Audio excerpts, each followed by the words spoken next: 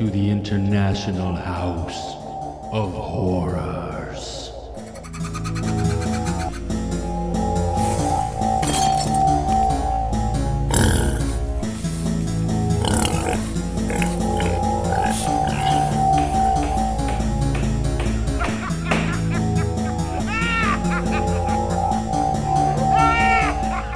Welcome back, valued guests, to the International House of Horrors, your sanctuary of spooky. I am one of your two curators, Joe Merle. And I am Josh, the other curator. And we are here to open the doors to the house to talk about all things good, terrible, horrible, scary. That's kind of weird. Good, terrible. We want the best of the worst, is what we're talking about here, yeah. All things horror and spooky. Josh, how are you doing today, my friend? I'm doing great. I'm doing good. How are you? It's your birthday today. You're a year older. Is it horror for you yet? It is horrible to get older. That's the no, man. It is my birthday today, and I appreciate you bringing that up and saying the happy birthdays, man. It's awesome. It's a good day. You know, I don't know. I feel like I'm at a good place in life right now. So it's and I want to encourage other people that I don't. There's this weird stigma about getting older, but I honestly feel the older I've got, the better life has gotten. And it's a lot of people remember. I don't know how it is in Germany, but over here or you see it in the media a lot. I guess like, oh, high school was great, and remembering the good old days. And I'm like, yeah, high school was all right, but fuck that shit. Like it's way cooler now. I got my own money, can buy my shit that I want, and I've got two beautiful children who are amazing. So yeah, it's a good birthday. Good birthday today on the 19th of August. That's awesome. Yeah, I'm with you there. Getting older is not a bad thing. It's no. So far it only got better. Right, it only gets better. But how are you doing today? Yeah, I'm doing good. I'm having a good time. Yes, and you guys, it's so weird. We have the time difference. Josh and I were talking back and forth before the show started, and I'm headed out to get a morning coffee, a birthday coffee, and he's having dinner. And he's like, "Hey, I'll finish up eating and let you know when I'm ready." But this is episode 7 of the International House of Horrors, and if you listened to us last week, we talked about the top tier horror icons. And if you didn't listen, go back, check out episode 6, because that's kind of a preface to this. You need that information before getting into episode 7. And we're going to talk about, so this was the original question we got from Will over at the Hey Down in Front podcast. He said, hey, who are the second tier horror icons? Well, in order to talk about second tier, we had to establish first tier. So we did that last week. But you brought this up to me, and I think I maybe had a similar feeling after the fact, and maybe a revelation after the fact. But we left out a huge segment and never discussed some very specific horror monsters. And that's the Universal monsters. Yeah, so, we could have basically filled the top 10 with just like the classics: Dracula, Frankenstein's monster, The Invisible Man. That would be a top 10 in its own. Right, and it very well could have been. And honestly, for all intents and purposes, it probably should have been. Because without these, and I was talking with Shayna about it yesterday, and I said, these are the granddaddies. Like, without these monsters... because the Universal era started around I think it was 23 was Hunchback. So there was the few in the silent era. Yeah. I think Opera was 25. I want to say Phantom of the Opera was 25 and Hunchback of Notre Dame was 23. But so you're talking these movies, and it's crazy to think about. We almost have a couple of horror movies that are 100 years old. And there's probably stuff older than this, but I mean still well-known and still watched to this day. Because when was Nosferatu? 20? That was, I think, 1919. So 1919? It's getting 100 years old next year, if I'm having it correctly. Can you imagine we're going to get a special edition that says the 100-year anniversary edition? Oh, no, it was 22. I'm sorry. I had that wrong. Maybe Caligari was 19. Some movie was 1919. Yeah, there was something in the teens, and I think there might have been even little short clips where they, first serial killer like Jack the Ripper type clips from the very birth of cinema. But these are full-length movies, and the ones that are still around today that you have access to. If you want to watch them, you can find them, and they're available. So the Universal monsters, and both of those actually, Notre Dame and Phantom, were Lon Chaney Sr., yeah. who is, what do they call him? The man of 1,000 faces? And yeah, exactly. he would transform himself with his makeup, and like you see them old pictures of him like pulling his face back with these like contraptions in his mouth. He was very, very intense. Probably, I mean, anybody who's ever done a special effect, everyone probably starts with Lon Chaney Sr. And he made his own. He made his own makeup all the time, and it looks awesome. And can you imagine applying that to your own face? Right. Yeah, because you see pictures now of these actors in chairs, and they just sit there perfectly still for 3 hours to get all their makeup done, and he's probably just in a bathroom somewhere, like yanking his face back and forth. But so those, I mean, the silent ones are big, but it really was once we got into the 30s when the Universal monsters exploded. And so, as you mentioned, you had Dracula, Frankenstein, the Wolfman, the Mummy, the Invisible Man, and Creature from the Black Lagoon are kind of the biggest. And I did want to talk to you a little bit, and we should mention Lugosi, Karloff, and Lon Chaney Jr. were faces that kind of crossed all of these franchises for the most part. Or at least they're the biggest names, I would say. The ones that everybody remembers. And I have to mention always the great Elsa Lancaster, who is in my personal favorite of the Universal Monster movies. But so these characters still exist in the world today. Vampires, the idea of the Frankenstein's monster, the mad scientist, I think kind of started here. And without Mary Shelley, I think give her all the credit in the world, we wouldn't have the Frankenstein's monster. But of these characters, and this is what I really got to thinking about, is these characters have turned into genres. I mean, without these characters, you've got the vampire movie, the werewolf movie. You could even say, how would you classify Creature from the Black Lagoon? Well, maybe like humanoid? Almost an alien movie. Yeah, exactly. I was gonna say as well, like almost it's getting into alien movie or like a creature movie in the more like the 50s were all big on these creatures that would attack. And Creature from the Black Lagoon is kind of the outlier, right? Because it came out in the 50s, but it's still considered the last Universal classic. Yeah, it came out in the 50s, and I think the very last one, I was looking through the Wikipedia to see how many of these I'd seen. And I think the last one that they actually classify came out in 1960, which is weird to think. But you're right. The 50s, we kind of transferred in the 50s to this era of the nuclear scare. Yeah. And it was the radioactive monsters, the giant, I love tarantula and stuff like them, the insects that get exploded due to radiation. And now they're as tall as a building and they're going to murder everything. But you're right. A Creature would be the last big one that I think people still talk about quite a bit. But of all of these, and then we've got the Invisible Man. I think that kind of falls into with Frankenstein a little bit, whereas kind of the science gone wrong. Yeah. And then it kind of corrupts people.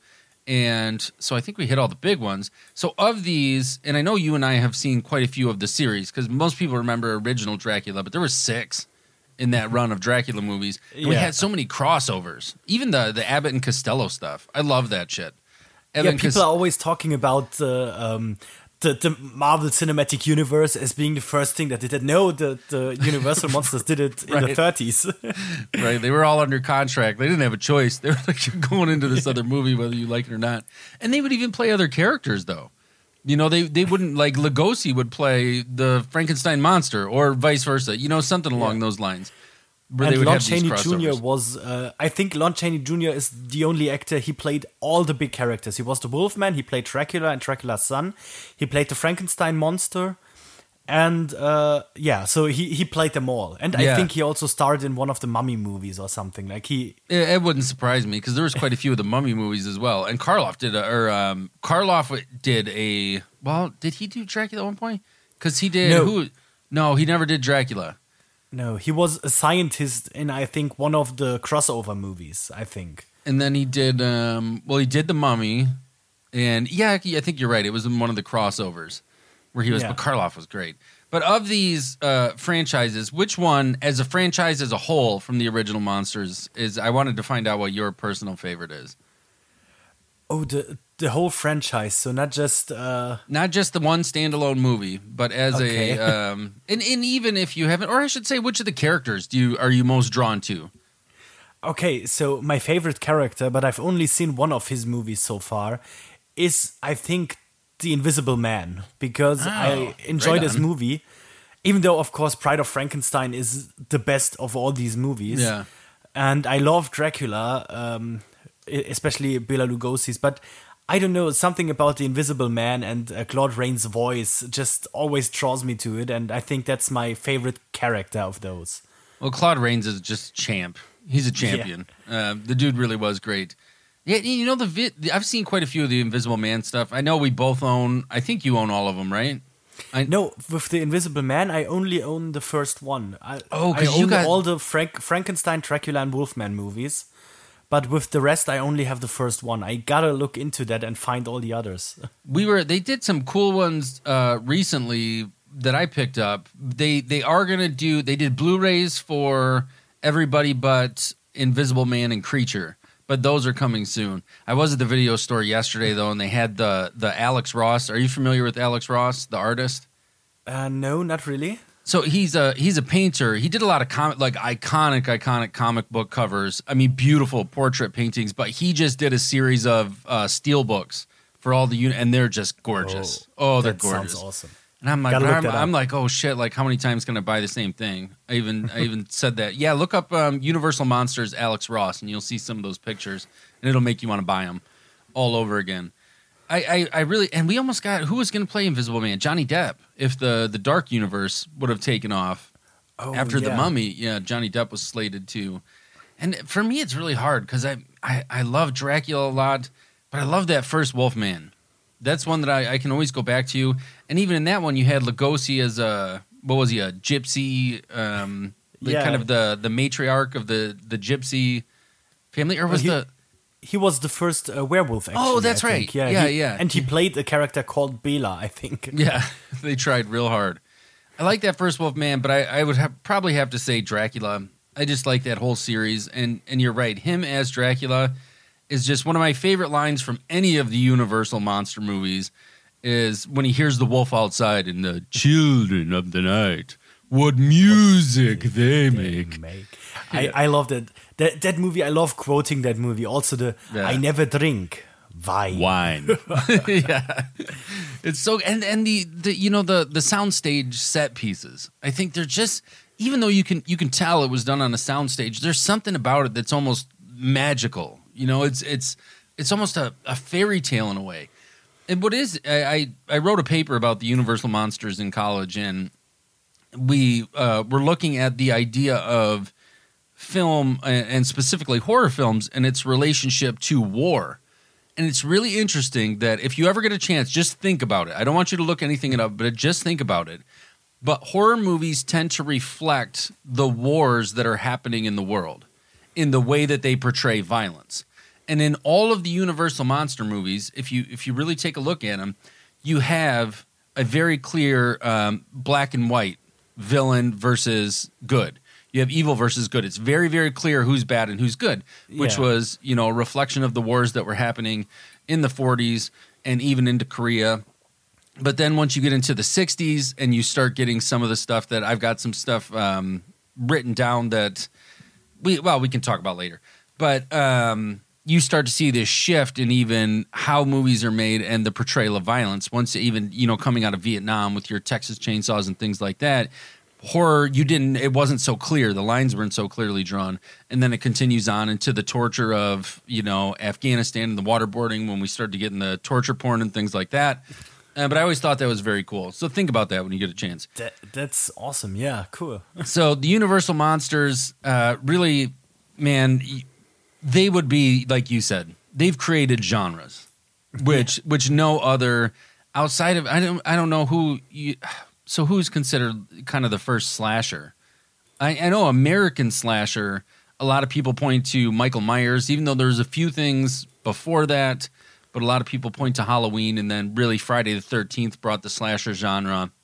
But we still, to this day, vampires, werewolves, like you said, alien creature movies, mad scientist movies, all of those exist because of the Universal Monsters. So even though we're making a top tier and a second tier, we give all the credit in the world. We bow down at the altar of the granddaddies of horror movies and these guys that really did it. Did you have anything else on the Universal side? No, I think I'm good. Like we talked about them, and yeah, they are really the grandfathers of them all. There should be some credit given to Nosferatu and Cabinet of Dr. Caligari and even earlier silent movies, but I think it's kind of different. Like these are the movies that you still think about Boris Karloff in that Frankenstein outfit. Like there's Right. you don't think about the 1910 Edison Frankenstein monster. No. And with Dracula, which is like this big character, like, right? Dracula isn't. You can find him anywhere, but still, if you hear the name, you either think of Bela Lugosi or maybe Christopher Lee. Right. But at least once you hear the voice, if you think about his voice, you think of the accent that Bela Lugosi put on. And you're right. He is Dracula. I mean, because you could show his face to anyone and they would be like, that's Dracula. Yeah, even exactly. even if they're not familiar with the film at all. And these movies are all worth revisiting. If you've never seen even some of the expanded universe of this stuff, there's a lot of good flicks in there, especially the Dracula. I haven't watched all of the Mummy, and I know I haven't watched all the Invisible Man, but I think I've seen all the Dracula, Wolfman, Frankenstein. There's some really, really fun stuff in there. Give it a chance, and there's some beautiful restorations of this stuff, which I'm glad we have, that it didn't get, lost to the wayside. And you're right, Nosferatu. Without it, Caligari, I think, was more influential in technique than anything else. And being able to tell a story, like to show madness on screen and like dreams and, inside the human mind. Nobody had really done that before, which was super cool. But Caligari is probably most famous because Rob Zombie put it in, Living Dead Girl? The music video. He used all the Caligari imagery and... I think a lot of people would actually recognize that, but Caligari is great. If you've never seen it, give it a go. And Nosferatu is a must. Man, Nosferatu is still scary to this day, and it's from 1922. Yeah, which is, coming up on 100 years. So the Universal Monsters, check those out. If you've never seen them, definitely, give it a go. And if you, around Halloween time, Turner Classic Movies is always playing them. So you can just turn on the TV and they're on for almost the whole month of October. So now we'll jump into the segment that we had planned for today, and that is the second-tier horror icons. And before we get right into all this, I do want to say we got a couple of messages. So thank you, everybody, first off, for writing. We appreciate the feedback and input into the show. The first one came from Will, and I want to start with this one because I think we should at least try to name it.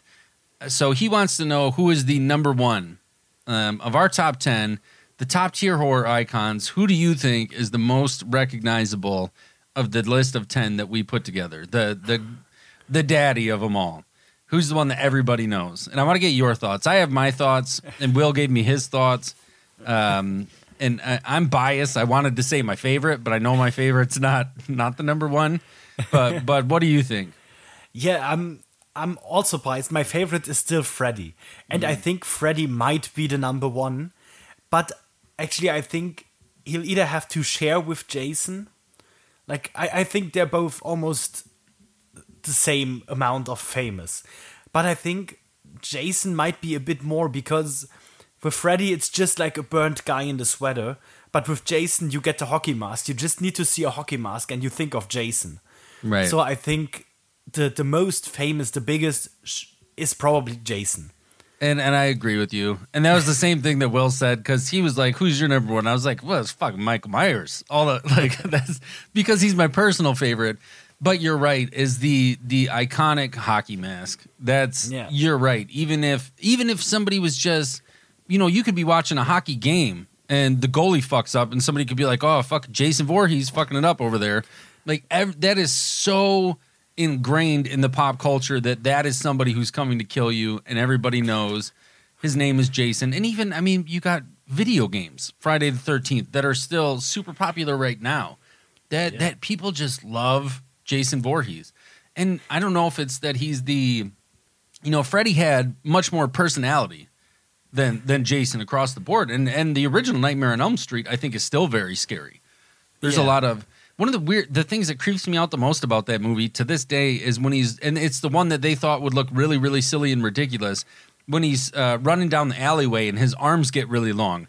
And it's such a weird It's the first sequence. time you see him, and it already shows you there are no rules here. Right.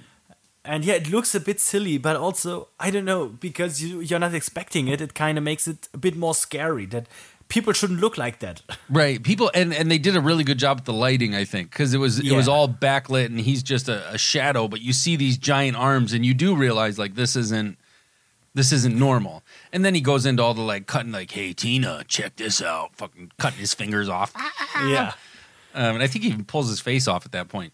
But Yeah, you're right. I think so. You're right. Jason Voorhees he's the one, man. He really is the most iconic. I don't know which of the franchises has made the most money. I know Jason has the most movies, but Yeah. I don't know how many if you count with the reboots. So there was 10 Halloweens. Well, we're about to get 11, the 11th Halloween. Well, Jason's at 12, at least. Yeah, because you had, Jason X was 10. Then you had the reboot. So are they? Yeah. Will they be even with the new Halloween?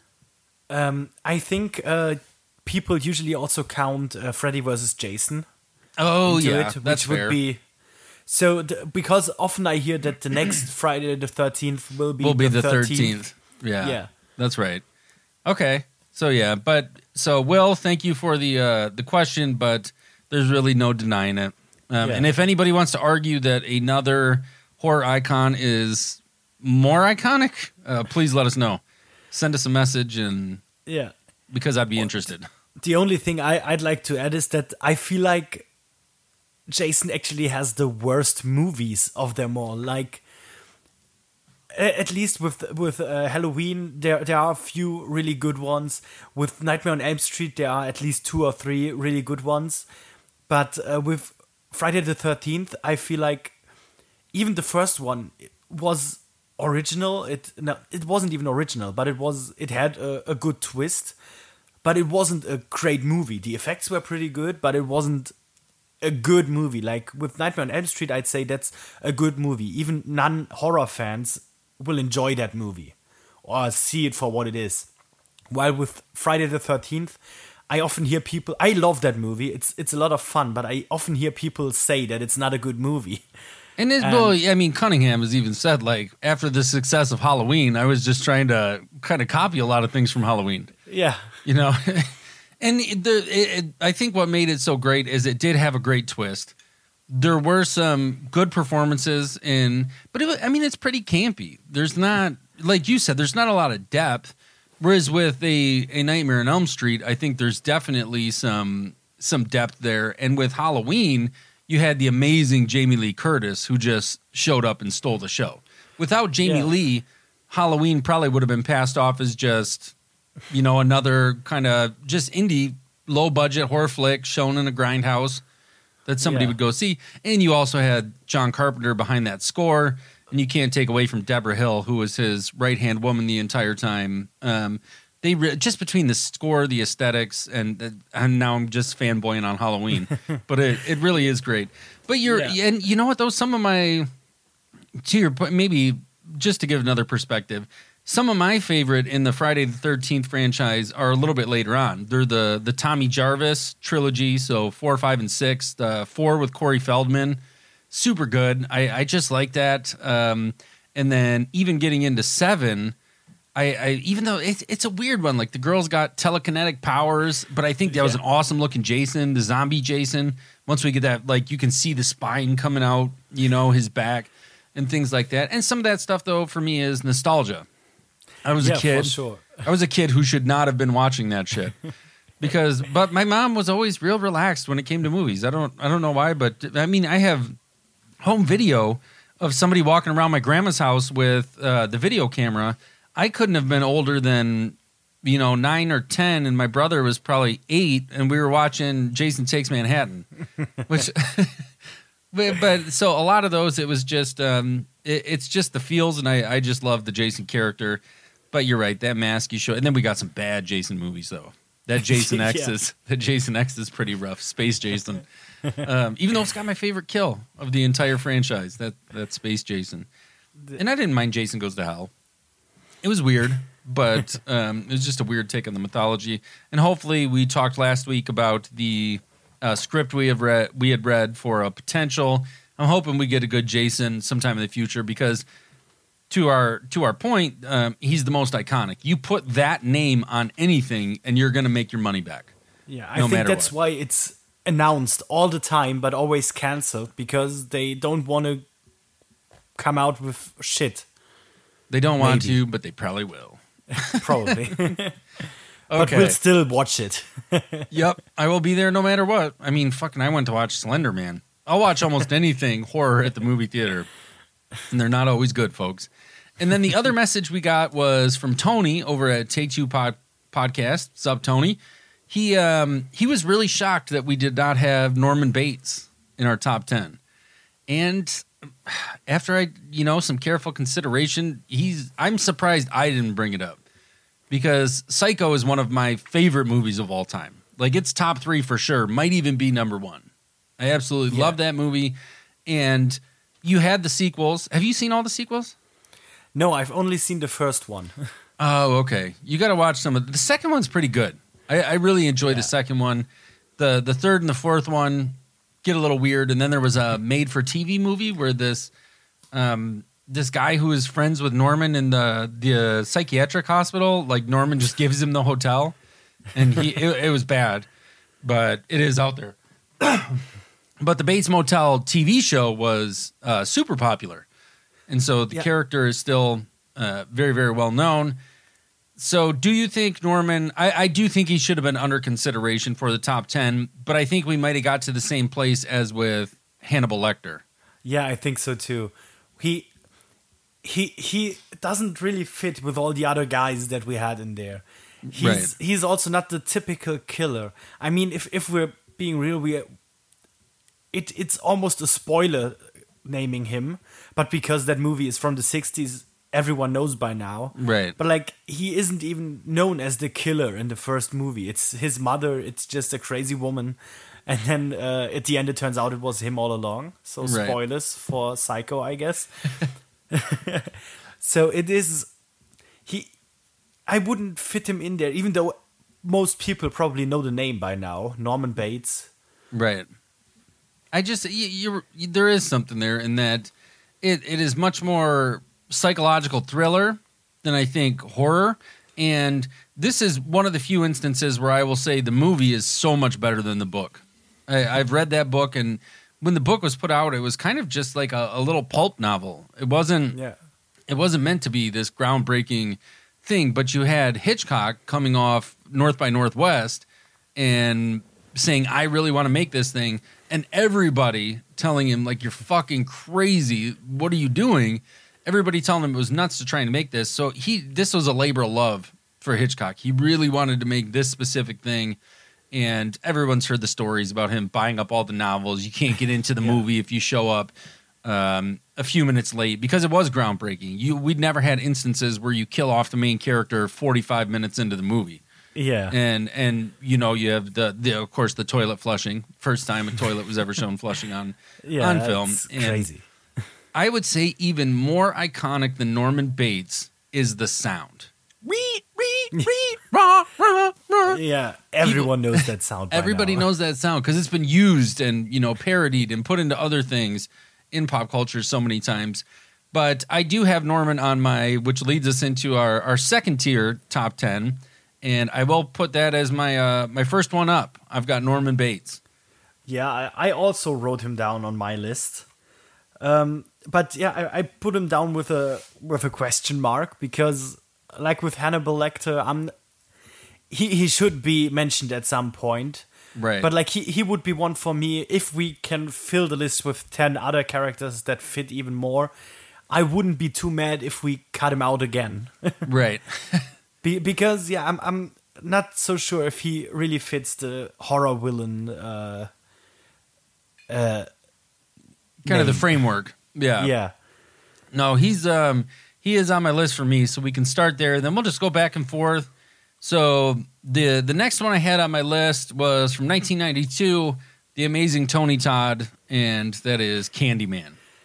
Yeah, I've written him down too. He should be on there at least now. He is one of the second tier. Like, you don't think about him right away, but he comes up.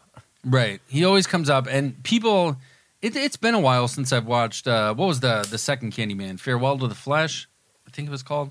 I think. But Candyman is a very creepy villain, and more than anything, it's just there's a lot of people who are weirded out by insects, and always the bees everywhere and that hook on the hand. And you've got Tony Todd doing it. He's got that real deep voice. And he's a scary individual. So I think he deserves to be on the list for sure. And what did you have?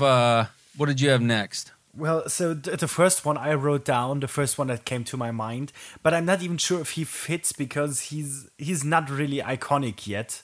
But to the fans, he is, and that's Leslie Vernon from Behind the Mask. He's nice. My favorite of the. I don't know. I would put him in the second tier because he's just. I can't even explain it, but I love his movie, and I think he's getting more and more recognition now, as he should. Yeah, because we just came up on the 10th anniversary was last year? Was it last year or the year before? Oh, I think that might be last year. I think it was last year. Yeah. So we watched probably 30 minutes of it or something. I turned on Shudder the other night, and it was playing on the Shudder TV. You know how when you first open it up? And you're right. Yeah. Leslie Vernon is great in that he lives in a world where horror icons exist. Like, that in itself is amazing. Like, that's a whole nother level of meta that we rarely see in horror movies. So I really like that. And seeing he embodies the horror killer in the sense that he's doing everything that we've seen in movies since we started watching horror movies. Yeah. He's like, oh no, I gotta go. And the part when we turned it on or when it was on TV was when he was trying to get the news article. He's like, oh, I made this in Photoshop. It's real cool, right? And he's trying to get it into the computer system where his victim, his final girl, is going to end up finding this article and all the beauty stuff. He's like, no, I just got to stand here long enough to where she sees me. Then I'm going to hide really quick. So when she turns around, that way I'm not here anymore. And it's all the stuff we've seen in movies. For all these years, we've been watching stuff like this happen. So I would agree with you. And I do think, though, in as far as iconic, I don't know how many people would recognize Leslie Vernon. You're right. Genre fans love Leslie Vernon. But I don't know. And with second tier, I think we're getting into some area where we're going to be dealing with a lot of stuff that genre people would know. Yeah, and not necessarily the general populace, but I think there are some on the list that could still be recognized by the general public. Which leads me to my next one, and it's from 2014. I've got Annabelle. Oh, yeah, I didn't even think of her, but yeah, she got 2 movies now, and I think the second, like the first one didn't get as many fans, but the second one is like, they say is really good, right? I haven't seen any of those movies, sadly. Yeah, she got her start in The Conjuring, which they just show the doll. The doll is in the opening, yeah. Yeah, she's in the opening sequence, and I think at the end. Because at one point in The Conjuring, the daughter gets the Warren's daughter is stuck in the room with all the artifacts with the doll, and the grandma's trying to get her. But the weird thing about Annabelle is she is not the monster. She's just a doll. And I know you haven't seen these, but she's just a vessel for this demonic presence. And over the course of the 2 movies, you learn how this all happens. And I don't want to spoil it for anyone who might still want to see it. I do recommend watching it, but I think you see that face and you immediately know that's Annabelle. Yeah. Oh, excuse me. Because when we were at the store yesterday, there was a huge Annabelle doll that you could buy. And there's, Annabelle Funkos. And for me, I'm a huge sucker for a doll movie. I just love creepy dolls. I like all things dolls. But I like creepy dolls. And Annabelle is super creepy. And I would encourage you to check those movies out because they are the first one, like you said, wasn't the greatest, but it was okay. But the second one, you had amazing performances by all these kids, and I think they really showed up and did a good job with it. But there's just something terrifying about looking and seeing that doll sitting in a rocking chair that's moving back and forth. It's like, what the fuck? Stop doing that, doll. Okay, what do you got next? I've got the next one on my list that I really like and I think should come up is Captain Spaulding. Maybe even the whole Firefly family, but I think mostly Captain Spaulding. I've got Captain Spaulding as well. Yeah, he's one of the big ones. I think people recognize his face. What's his name? The actor, Sid Haig. Sid Haig. Yeah, he's awesome, and I just love that character. And of course, they're getting a new movie, right? Like, Yeah, so he was introduced in 2003 in House of a Thousand Corpses, which isn't the greatest movie, but if you read the history of that movie, Zombie had so many problems. Like, so much of that movie was even shot at his house. Yeah, He was like, we just got to figure out how to do this because there was distribution problems, financing problems. But Captain Spaulding, and even in House of a Thousand Corpses, we saw him as Captain Spaulding only for a little while. He wasn't around through most of House of a Thousand Corpses. He was at the beginning, which is great, when he gives, he's talking to the tourists, and it wasn't really until The Devil's Rejects, which is the superior of the two movies in every way. But he is genuinely terrifying. And you're right, the makeup. He has this look about him that people just know who he is. But even when he steals that lady's car and he's like, "What's wrong, kid? Don't you like clowns? Aren't we fucking funny?" But in a lot of ways, he's a very human character, which you don't see a lot with some of these killers on this list who are, just the embodiment of evil. He has almost a certain, I don't want to say charm, but in a way, he's kind of charming. The same way that Freddy is. Yeah, exactly. He's kind of like Freddy. That's true. And yes, when you say the Firefly family, I mean, Otis Driftwood is one of the scariest characters to be created in the last 25 years. But Captain Spaulding, he's just got the face paint. He's more recognizable than the others. Right. Yeah. Even though I think Otis has got the better lines, like the next words out of your mouth better be some brilliant fucking Mark Twain shit, because it's definitely getting chiseled on your tombstone. Like, that's some hardcore shit to say to somebody right before you're about to murder him. Spaulding, I'm with you. I think definitely deserves to be on the list. The next one I had, and I want to get your take on this. So this one, I don't know. This is from 1985, and I wrote down the name Bub. And I wrote down Bub. So Bub is from Day of the Dead, and I think is the most iconic zombie in all of the Dead series. And so Bub is the first time that they're starting to realize that the zombies have a little bit of awareness. And you always see the image of Bub with the Walkman, the headphones on. Yeah. And I don't know. And again, I think this lends itself to genre fans. I don't know if everybody would identify him as a zombie. He has the typical zombie look. But I still think Bub is iconic in that when people talk about any of the Dead series, you'll always, when you're talking to another horror person, they almost always mention Bub. Oh, yeah, Bub, because Bub picks up a gun and Bub shoots, which nobody had really done before. So I've got Bub on mine. We can debate that in a little bit, but I did want to put at least one zombie on the list because, man, we live in a world of zombies. Yeah, I haven't seen that movie yet. It's one of the banned ones over here, and I didn't get my hands on that movie yet. But I know about Bob, and I totally agree. He should be on this list. I think we're really now in the point where we have to take genre fans, because I think even with our top 10, not like if I asked friends of mine if they know all these characters, if I asked Michael from Filmhouse, I think he wouldn't know all the characters in our top 10 maybe. But you're right. We may be catering more to genre people, but you know what? Yeah. It's probably genre people who are listening to our podcast.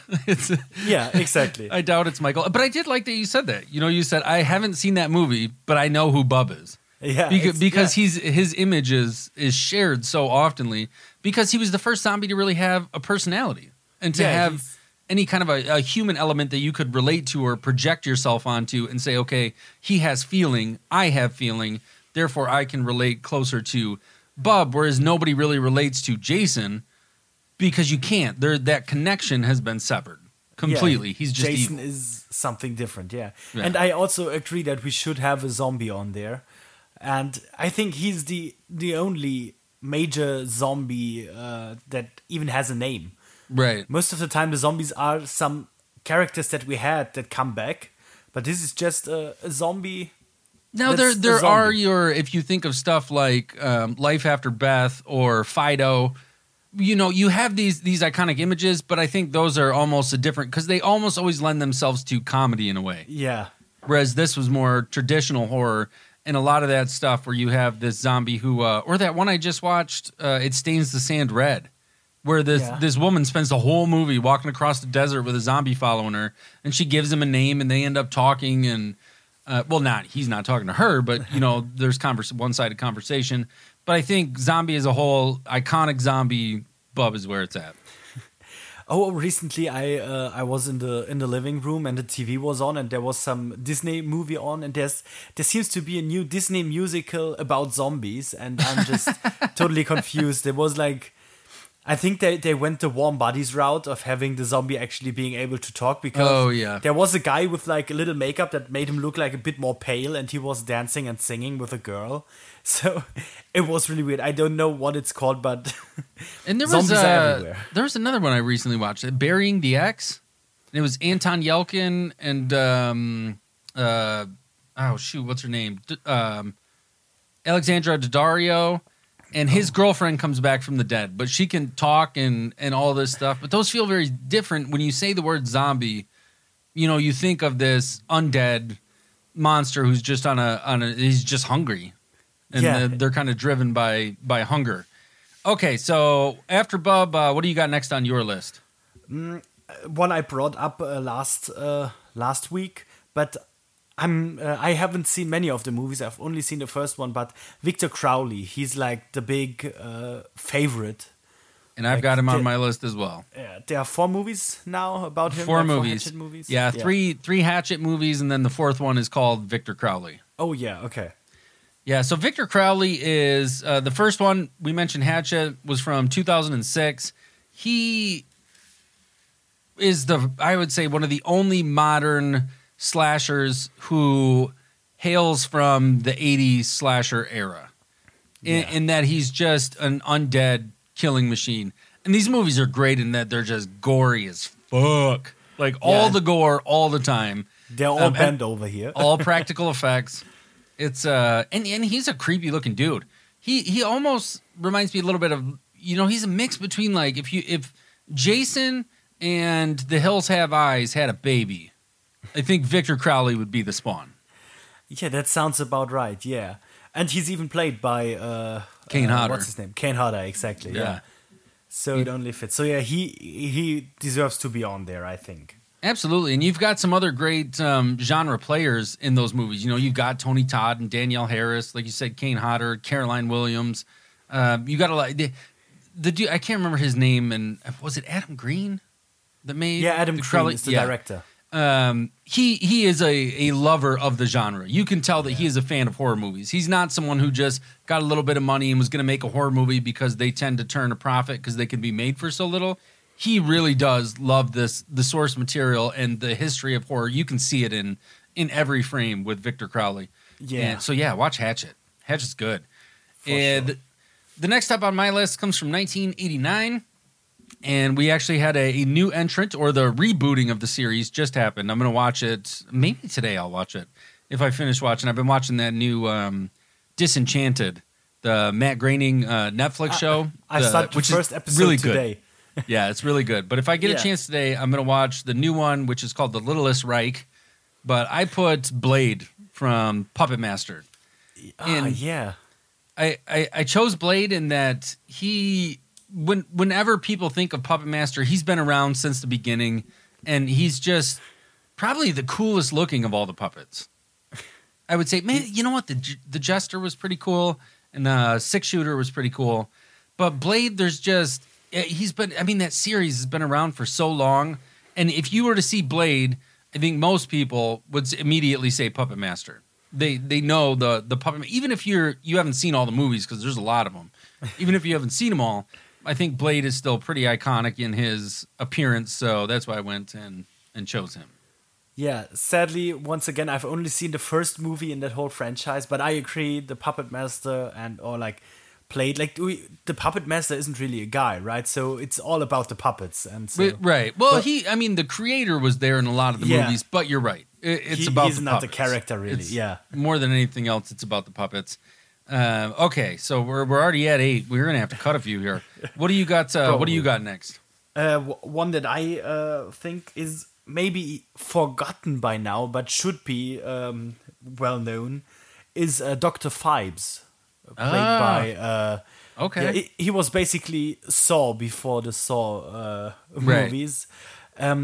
I can't think of any names today, but he's played by like my favorite horror actor, Vincent Price.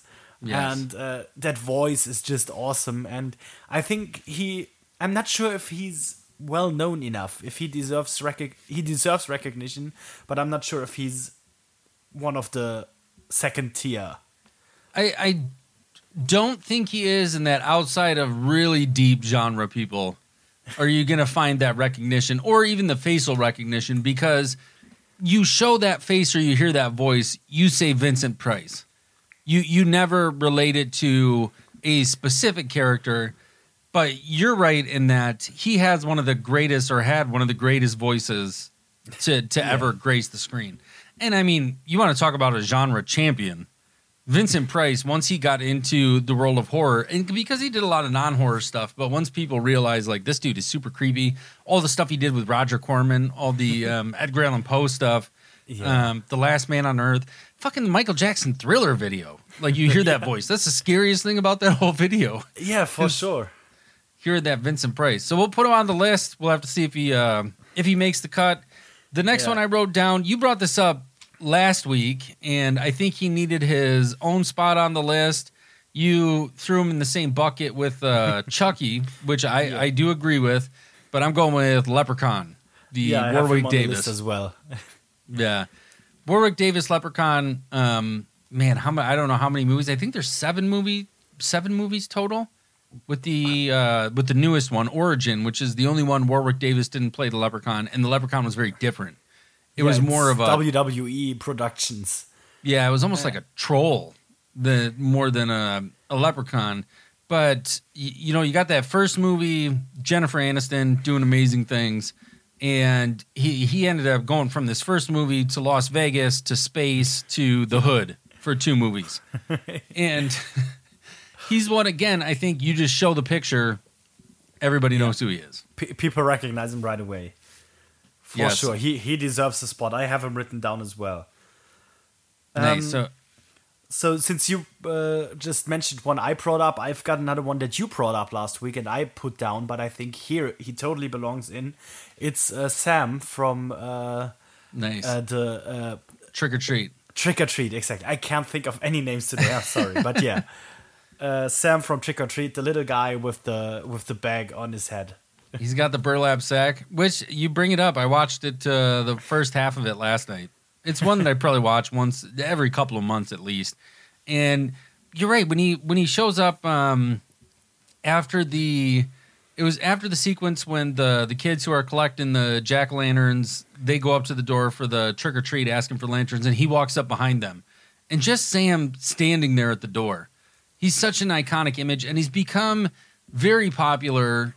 But I think to your point though from last week is not everybody knows the movie, but they know that image. They know it means something. And I think it's some of it is that he's kind of cute at the same time. He's like an adorable character. You're like, oh, Sam, what are you doing, Sam? Even though he's a fucking murder machine with a pumpkin for a face underneath that burlap sack.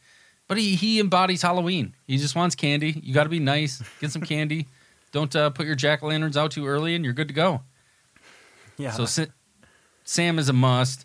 And then the next one I have is one that you brought up last week, who I think now belongs on the list, and that is Samara. Yeah.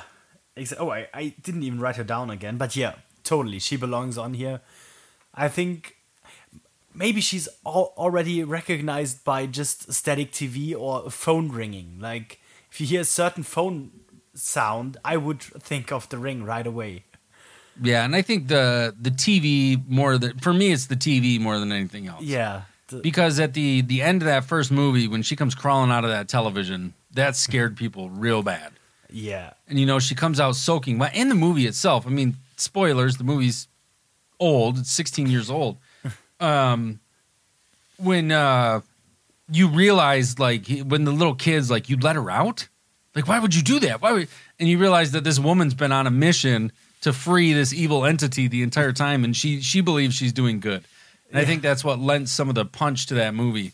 And we got some pretty bad sequels, but the Samara, or if you just saw any girl standing with her hair over her face, you immediately think The Ring is what it is. So, yeah, I think she deserves to be on this one. And I've got 1, 2, 3 more. I don't know how many more you've got. Let me see. I've got a few more, but Okay. Okay, I've also got 3 more, I think, but I have them all marked with a question mark because I'm not sure. Okay. The first one where I'm really interested to hear your opinion, I've written down The Thing, which I think is like one of the biggest movies in horror. And I'm not sure if it belongs on this list though, because we never see The Thing really. It's always in character of someone else. Right. So but people know it's kind of when you just say The Thing, which is a word. The Thing is a word, but when you say that, people think of this movie and of a shapeshifter.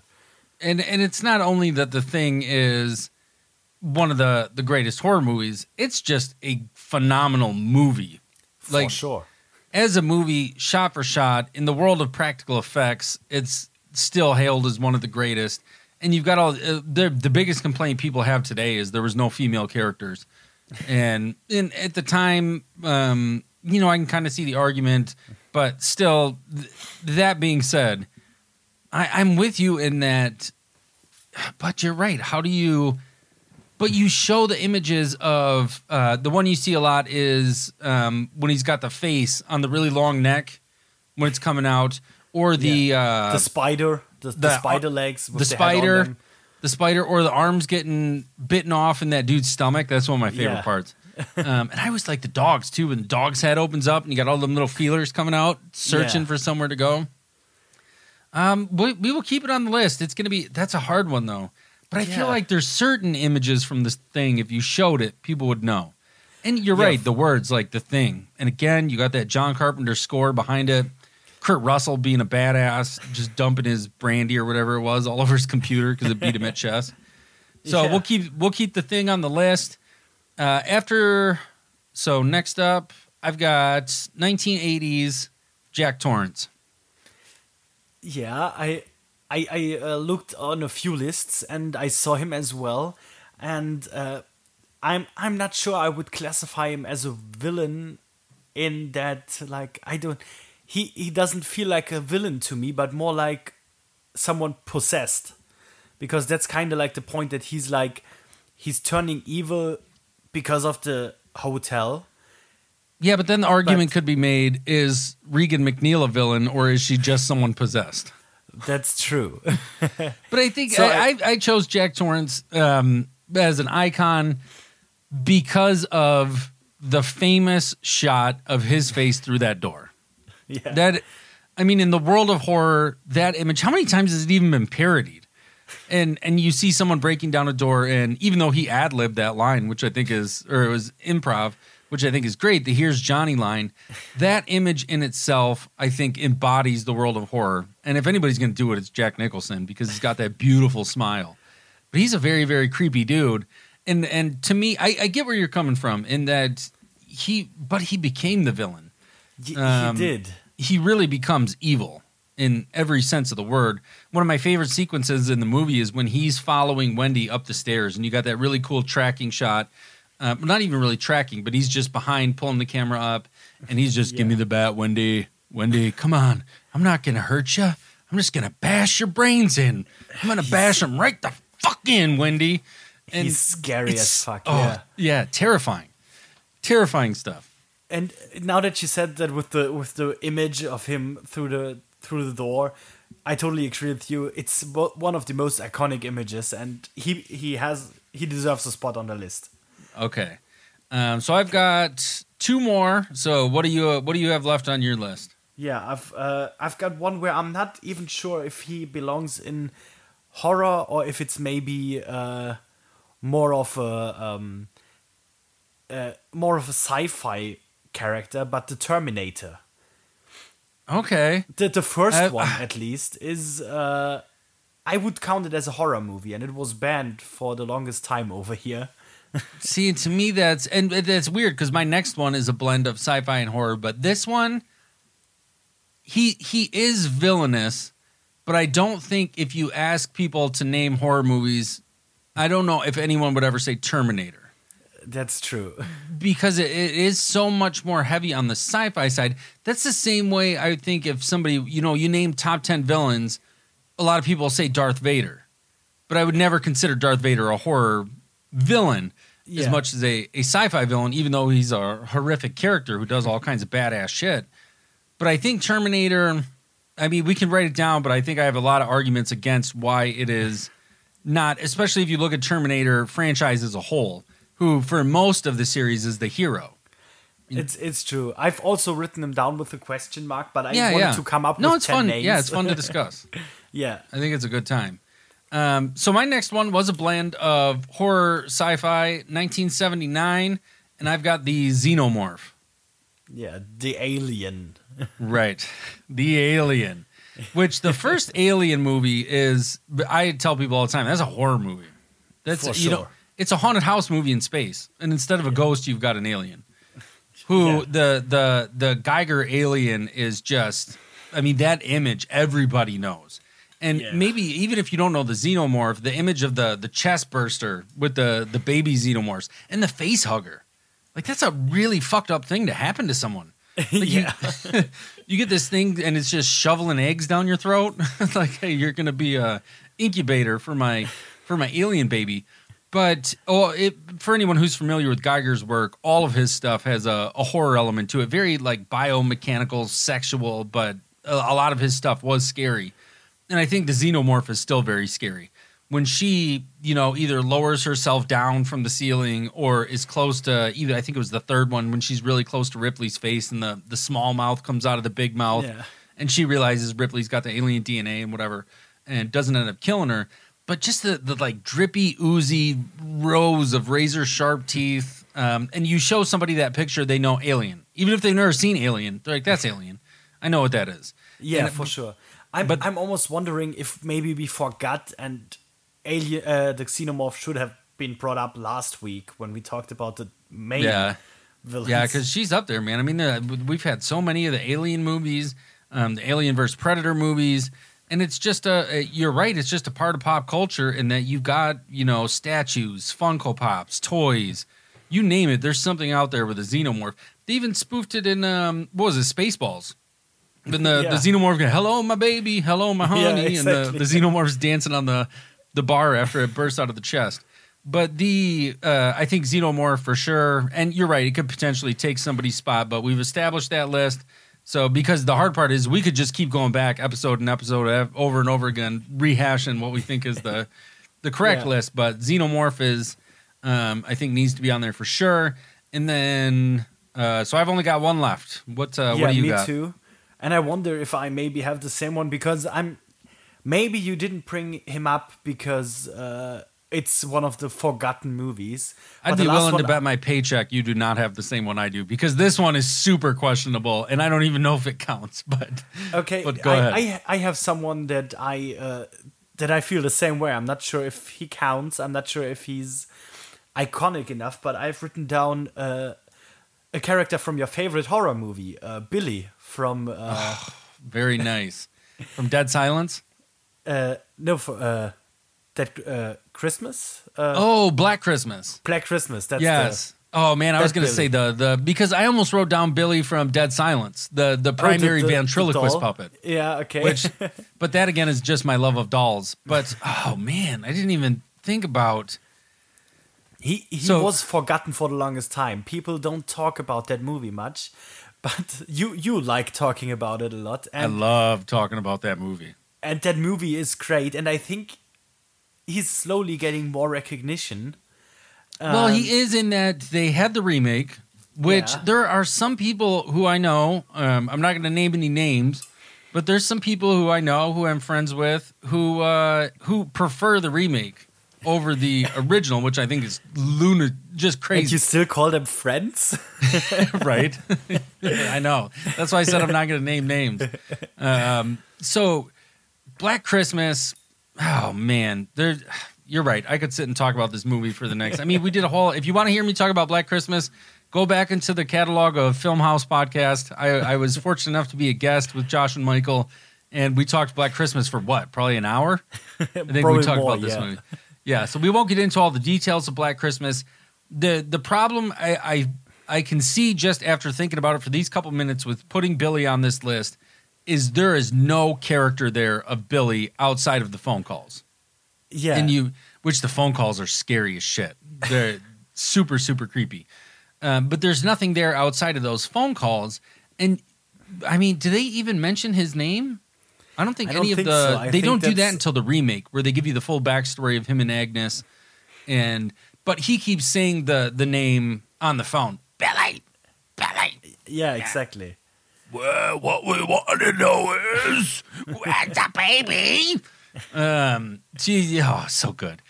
So I will definitely leave Billy on the list, and I want Billy to stay on this list. But the hard part is like I said, who is he? Yeah, like because you can't even put a face to it. Like you can't show an image because the only image we got was his eyeball peeking through that crack in the door when he grabs Olivia Hussey by the head and he's throws her down the stairs or whatever it is. Or no, she pushes the door, then runs down the stairs. He grabs her hair through the banister and is trying to kill her. But I just there's no way to know who Billy even was. That's true. I know, which makes him even scarier. Which I think, yeah. And we talked about the first slashers, and because this one was filmed in Canada, they don't consider it an American slasher, and that's why they give the American slasher to Michael. Or maybe, what was the other one they say? Peeping Tom. Peeping Tom is like called the first, also in the 60s, but from Britain. Yeah, that was a creepy movie too. Yeah. Even though, it was way ahead of its time, and it ruined a bunch of careers like nobody would work with the director or some of the actors. Yeah. But it's still a really good movie.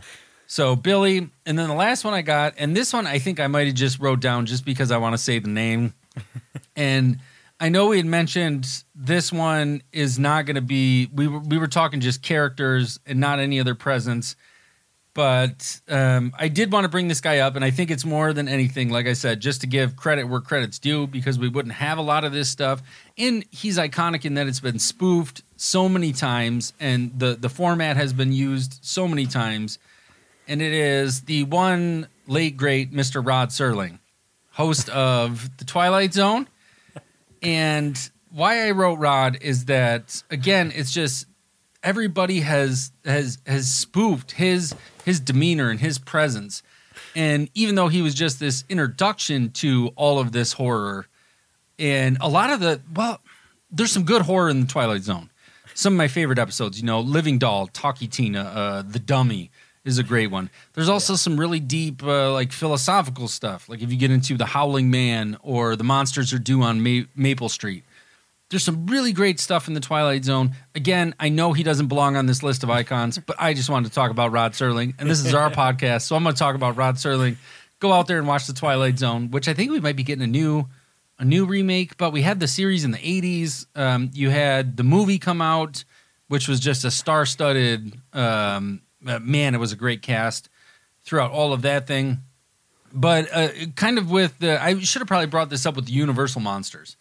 I feel like Rod Serling, around that same time, coming out of the Universal era, gave the world so much that is still talked about to this day. I mean, you could say Twilight Zone, or you could say There's Something on the Wing. If you say There's Something on the Wing, people immediately know what you're talking about. They're like, oh, William Shatner, There's Something on the Wing. It's just so iconic. I had to bring it up.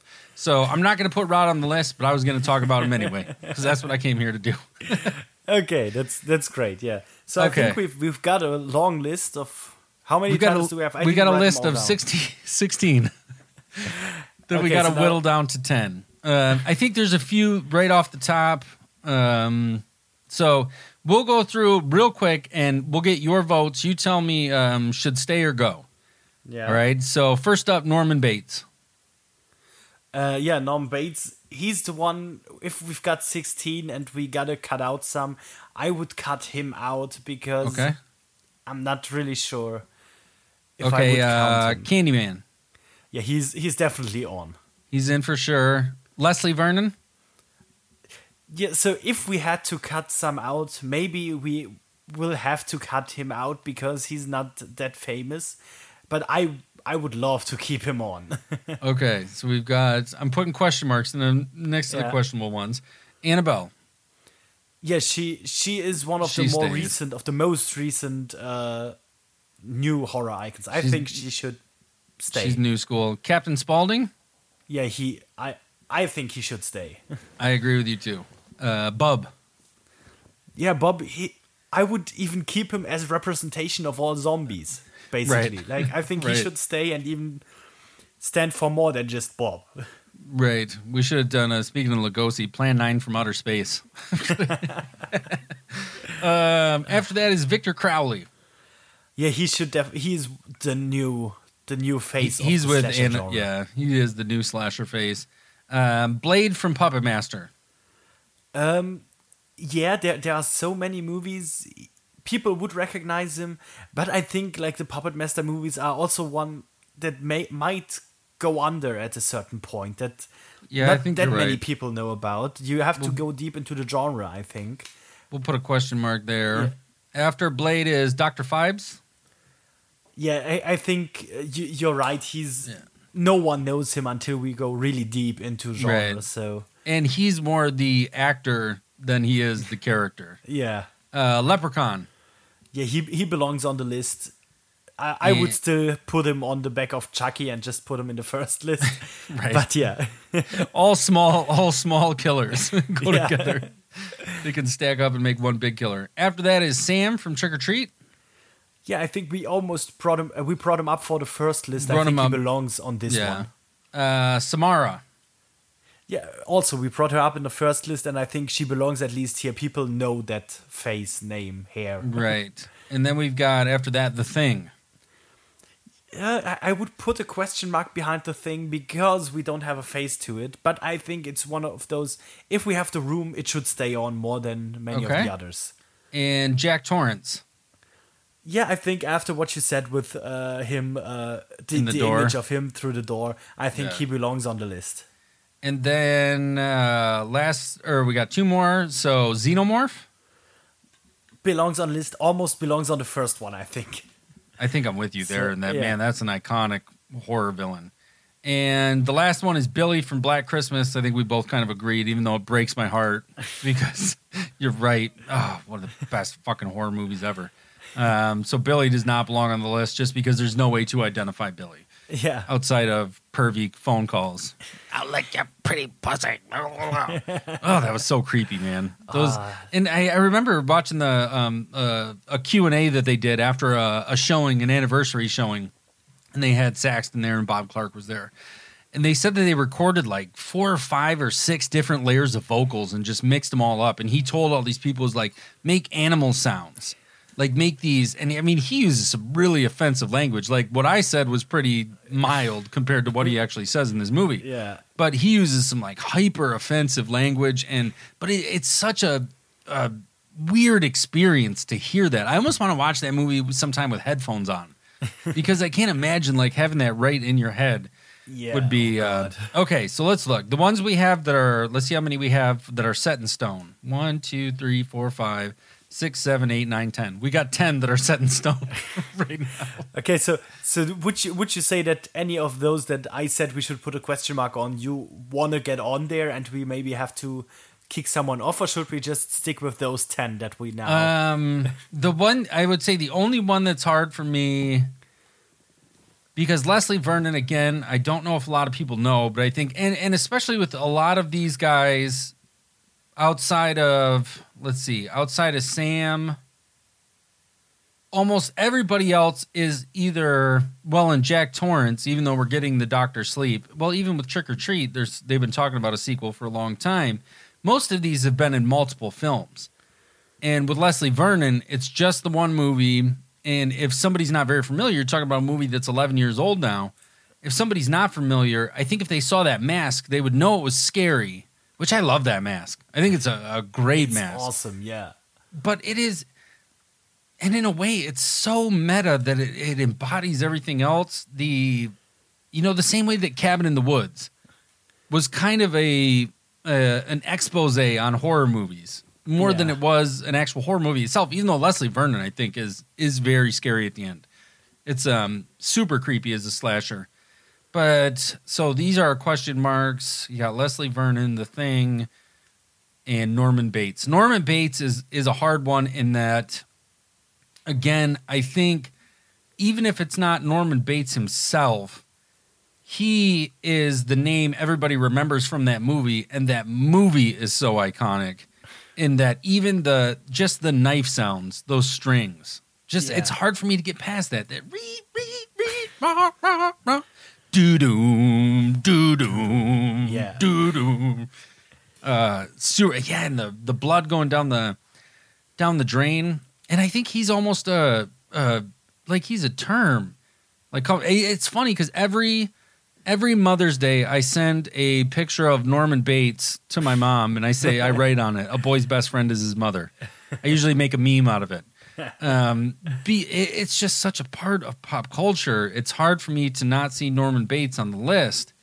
But the question is, who would I replace Norman with? Yeah.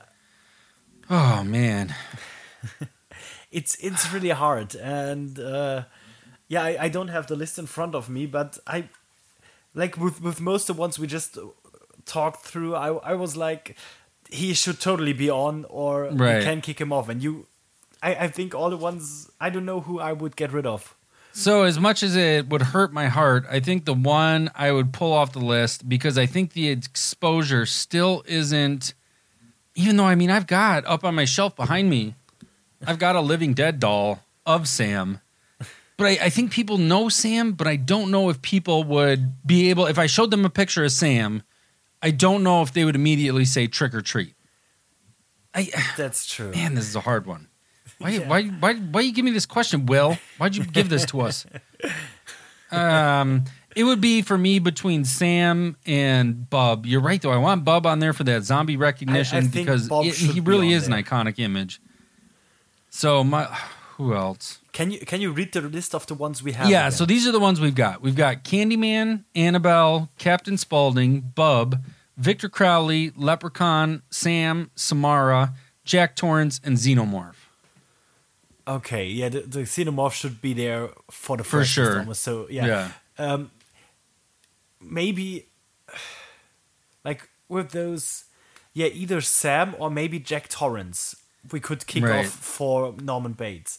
Jack Torrance and Norman Bates are kind of on a similar level for me. I would agree in that they're both crazy people. Yeah. In that, and as much as I do love The Shining and think Jack Torrance should be on because that is an iconic image, or you know what, maybe we just say top 11. Let's make it a top 11. Let's make it top 11 because, everybody who we've talked about, I feel really deserves to be on this list. And I hate seeing someone cut out, but so those were the ones we would have been torn between. This is our show. We'll do whatever we want. Yeah. Make top 11.